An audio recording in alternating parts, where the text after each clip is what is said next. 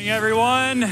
Good to see you on this chilly morning. My name's Jose. If you are visiting, I want to welcome you, especially. We, Cypress Creek Church, are a group of imperfect people, and we're all on a journey to follow the only perfect Savior, the Lord Jesus Christ. And I'm so glad that you're here to worship with us and listen to God's word. We're going to turn to Romans chapter 8 in just a second. We are in this series called Unashamed, where Paul says he is not ashamed of the gospel because it is the power of God at work in those who believe in Jesus. And we've been working our way through the book, and y'all, chapter 8 is a heavy hitter. There is now no condemnation for those who are in Christ Jesus. The same Spirit that raised Jesus is in us.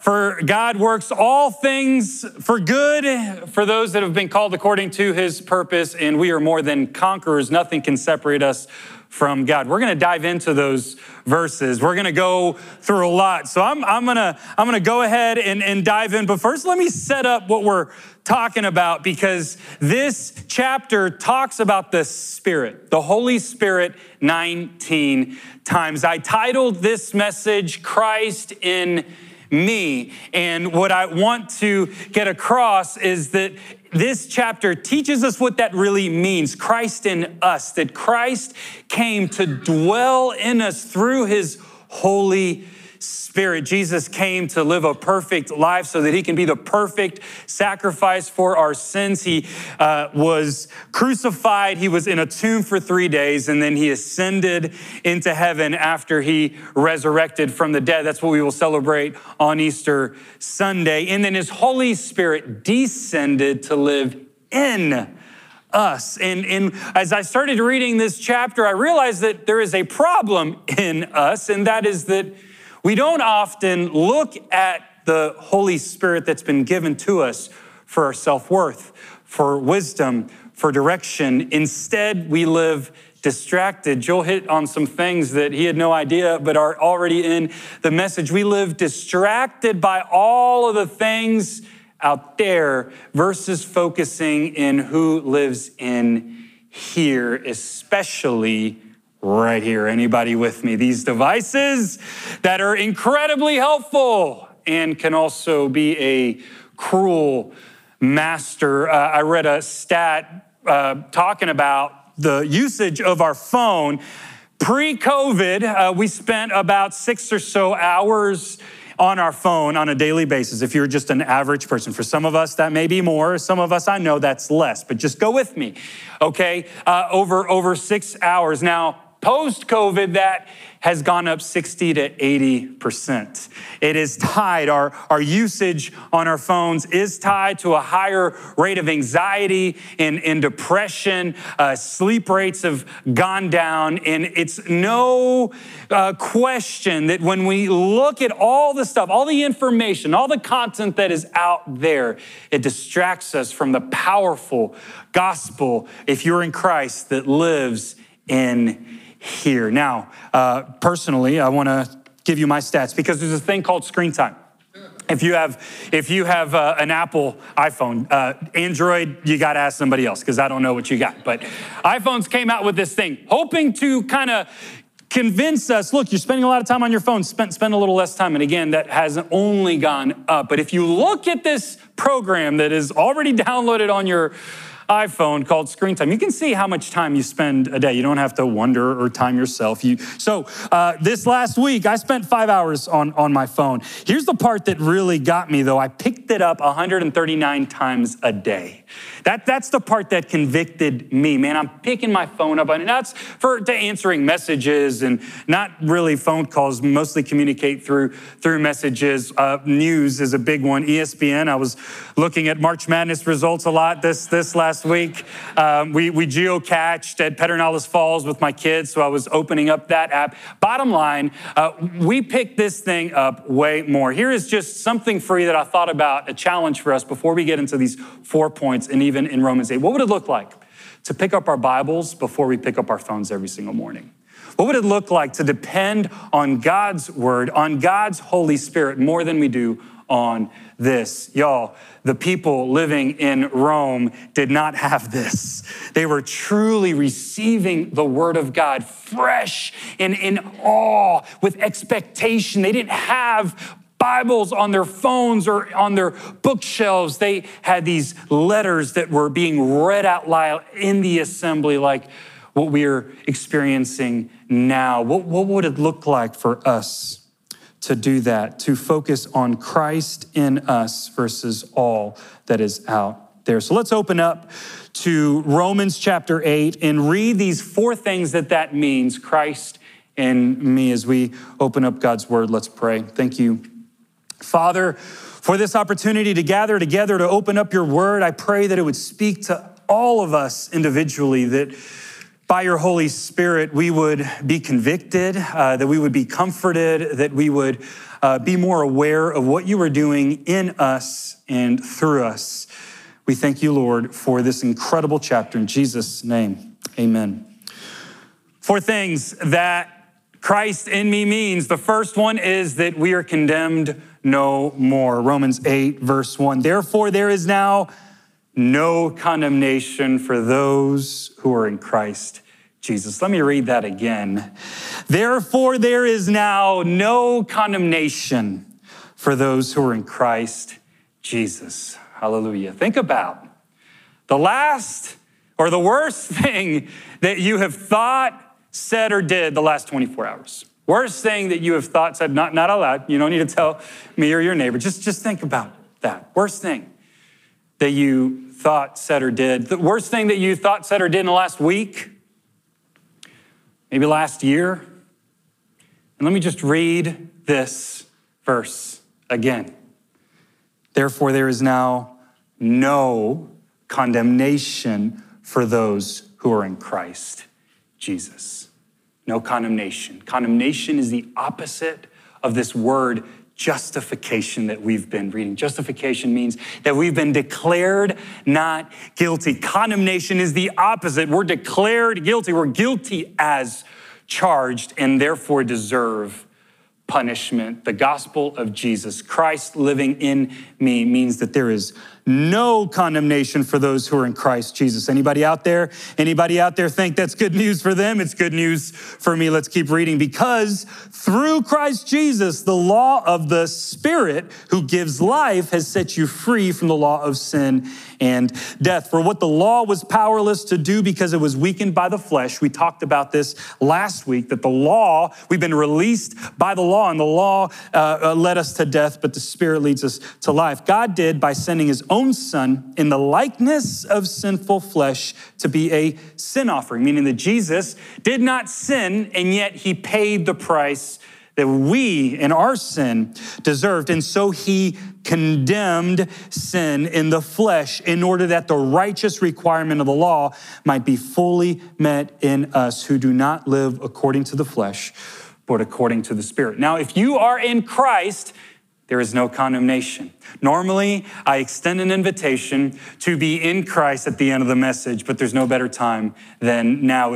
If as I told you earlier, if you feel that guilt and that shame, this series is called Unashamed, because when we are in Christ, we are no longer ashamed of our past, of the things that we have done. And Jesus is inviting us into what he's already done for us on the cross. If you are here and you are not yet in Christ, you're not following Jesus, you haven't said yes to Jesus as your Savior and your Lord, I wonder if you are thinking about all of these unexplainable moments in your life that you're wondering about. Is that God? Let me just explain those unexplainable moments. That's God.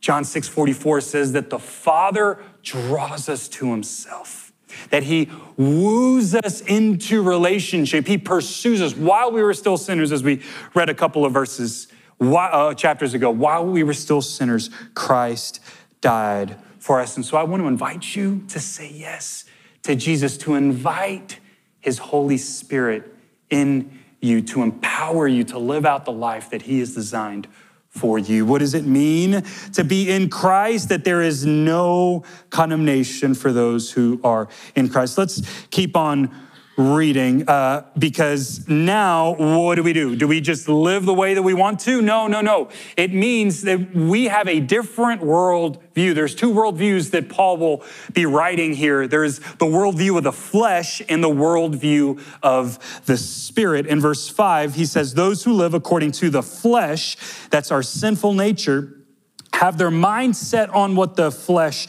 desires, but those who live in accordance with the Spirit have their mind set on what the Spirit desires. So now that we are in Christ, verse 6, the mind governed by the flesh is death, but the mind governed by the Spirit is life and peace. The mind governed by the flesh is hostile to God. It does not submit to God's law, nor can it do so. That's our past. Those who are in the realm of the flesh cannot please God. You, however, are not in the realm of the flesh, but are in the realm of the Spirit, if indeed the Spirit of God lives in you. And if anyone does not have the Spirit of Christ, they do not belong to Christ. But if Christ is in you, then even though your body is subject to death because of sin, the Spirit gives life because of righteousness. So because we are no longer condemned, we now in Christ need to condemn sin in our life. We can't go on living like we used to. We have to put sin to death. In the movie Batman Begins, Batman says this: it is not who you are underneath, it's what you do that defines you. Not so fast, Batman. It's actually the opposite. Who you are inside dictates what you do. Now that we are in Christ, we're no longer condemned. Now we have the power to live by the Spirit in Christ. Again, we didn't plan this before, but Joel talked about Colossians chapter 3, and he said that we need to set our minds on things above, not on earthly things. Well, I created this graph. I'm not going to read it, but you can look at it on your own. Colossians 3 talks about the difference between living in the flesh or living according to earthly things and living according to the Spirit. Here's the two worldviews. Earthly mindset leads to sexual immorality, lust, evil desires, greed, idolatry, anger, rage, malice, slander, obscene talk, and lies. Quite a list. Here is what the Spirit mindset looks like: compassion, kindness, humility, gentleness, patience, bearing with one another, forgiveness, love, peace, word dwells within us, and gratitude. These are verbatim taken out from Colossians 3. I wonder, and here's my first question for us: what do I need to condemn in my life? Let's go back to that list if we can, please. Look at that earthly mindset. Which one of those resonates in you? Which one of those do we need to condemn? Do we need to put to death and say, nope, I'm in Christ. I'm a new creation. That no longer defines who I am. There is no condemnation for those who are in Christ Jesus. Verse 11. And this is only the first point, but here we go.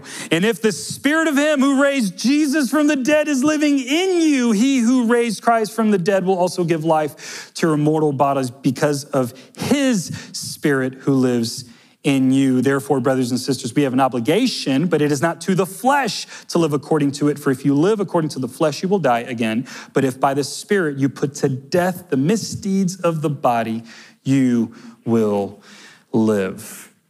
The same Spirit that raised Jesus Christ from the dead lives in us.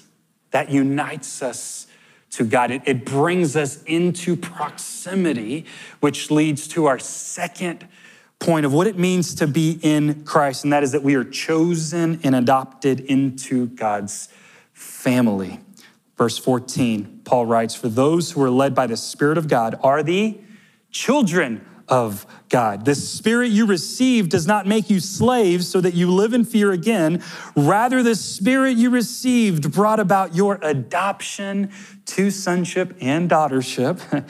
Same thing here, we're all included. And by him we cry, Abba, Father. The Spirit himself testifies with our spirit that we are God's children. Now, if we are children, then we are heirs, heirs of God and co-heirs with Christ, if indeed we share in his sufferings in order that we might also share in his glory. We are chosen and adopted. Being adopted means that there is a permanency to that adoption, and there's also capacity. Permanency, he chose you. It's over. We have been called. Later on in verse 29, we won't read these verses, but it says that God foreknew us, God predestined us, God called us, justified, and glorified us. It's God's work in us. He chose us 4 years ago when we celebrated our son's adoption. I mean, just chills all over hearing the words of the judge declaring that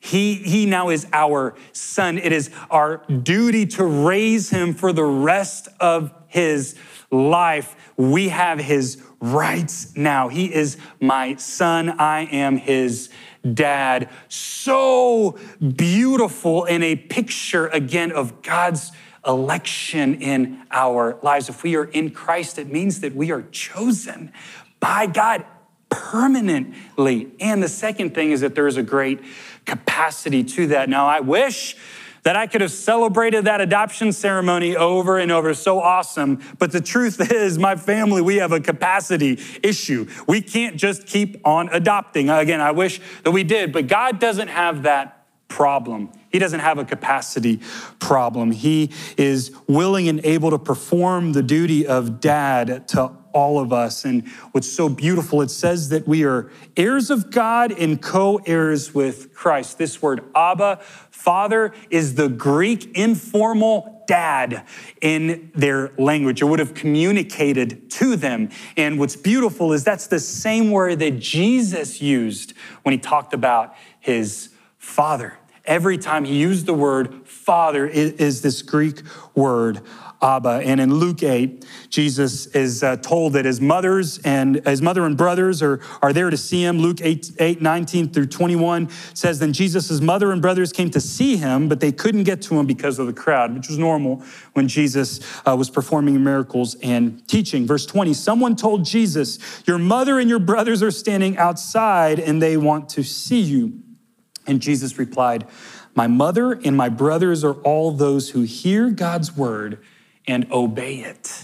So we are in God's family if we are in Christ. If we're no longer condemned by sin, we're condemning sin in our life. We are chosen and adopted, his children. What a beautiful picture of intimacy that is to be a part of God's family. It also speaks to our identity in our world. If we find our identity in those things that other people say in us, we'll end up disappointed and discouraged. If we tie our identity to our social media accounts and the amount of followers and likes, there's only one end result, and that is disappointment. Nothing can fill the void of being called a son and a daughter of the Lord Most High.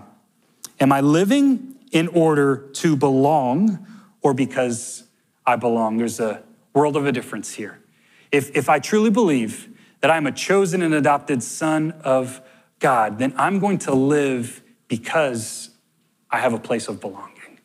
And that's what Jesus came to bring us, a sense of belonging into his family, a sense of belonging here in our local expression of Cypress Creek Church, a sense of belonging to this church family, which is a small picture of the greater picture of the family of God. So what does Christ in me mean? It means that we are condemned no more, that we've been chosen and adopted into God's family. And the third, that we compare our present sufferings with the future glory. We got to compare both. That's what verse 18, Paul is writing. I consider that our present sufferings are not worth comparing with the glory that will be revealed in us. The church in Rome was experiencing a lot of persecution. In fact, the Jewish part had just returned after being exiled from Rome. And so in the point before, the Gentile believers are saying, hey, we're all a part of God's family. That's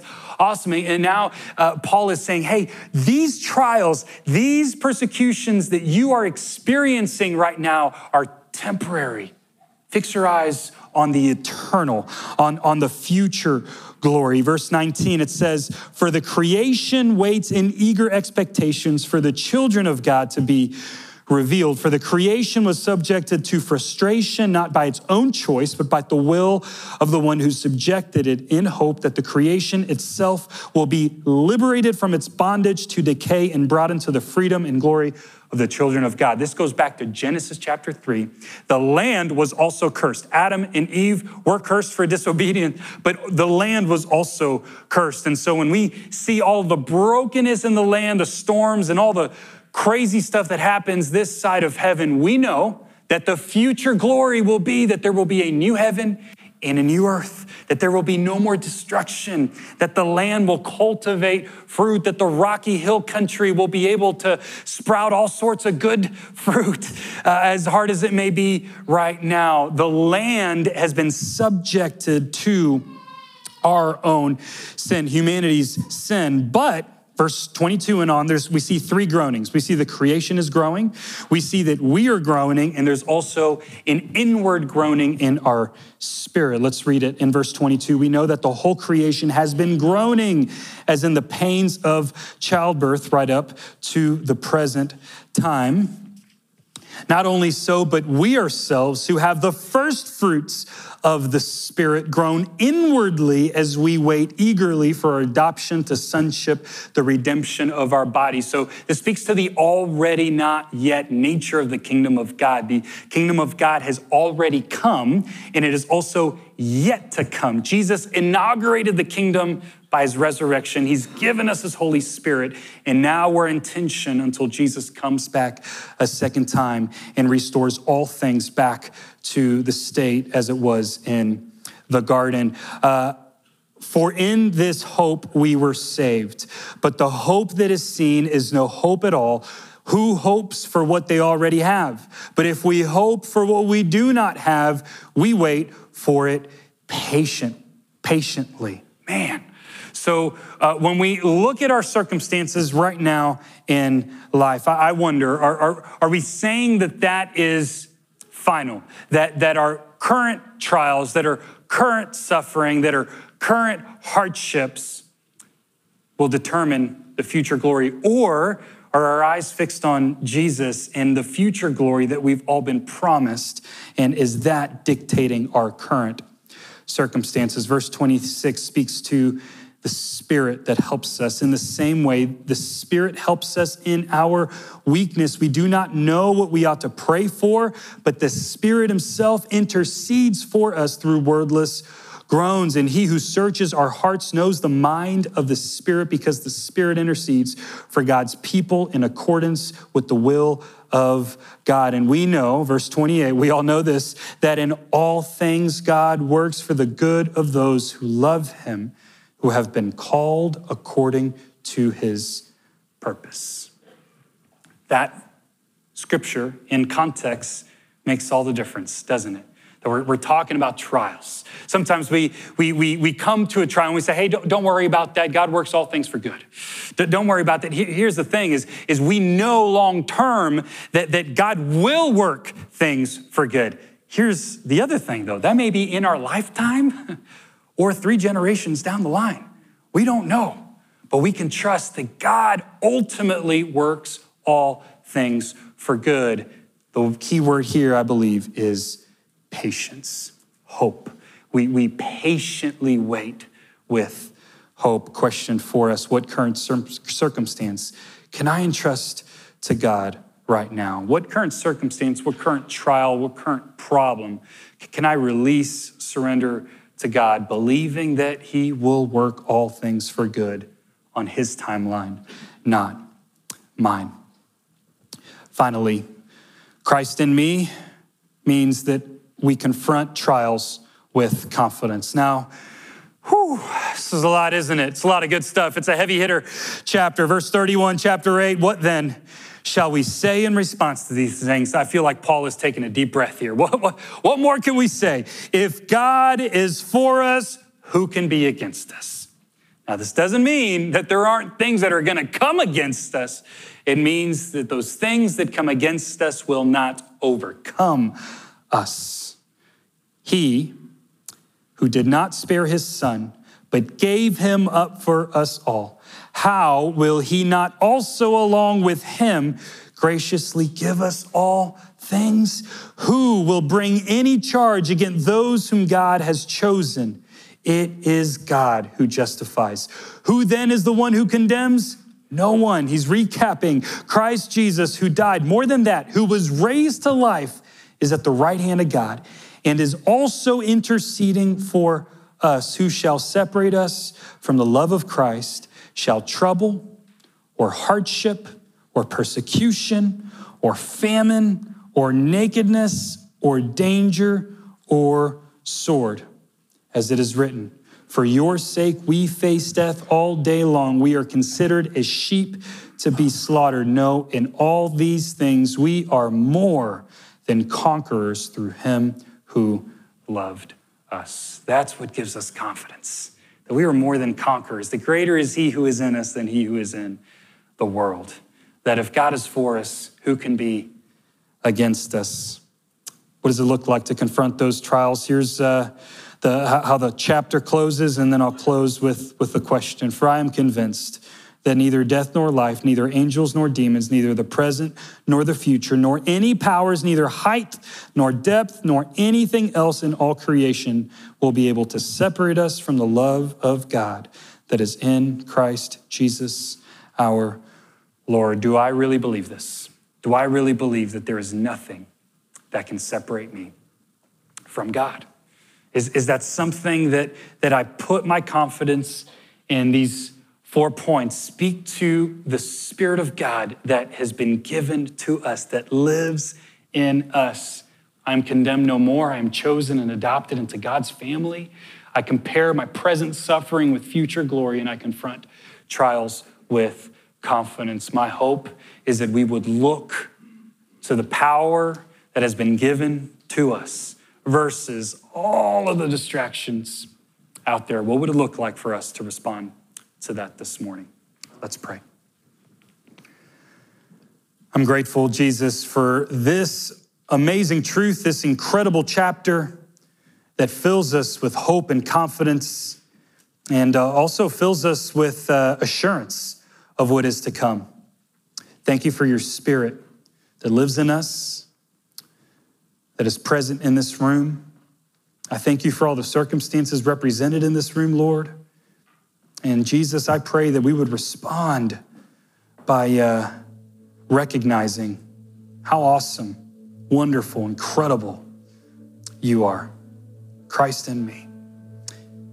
As I said earlier, if there's anyone in the house that has yet to say yes to Jesus, man, no better message to respond to than this one, filled with hope, filled with strength. All God is looking for is a posture of our heart, of surrender, and a willingness to do what Romans 10 says, to confess with our mouth that Jesus is Lord and to believe in our heart that he has raised him from the dead. So you can just say something like, Jesus, today I surrender to you my life and believe you died the death that I deserved. And I also believe now that you've given me your Holy Spirit that empowers me to live this side of heaven, the life that you designed for me. In Jesus' name.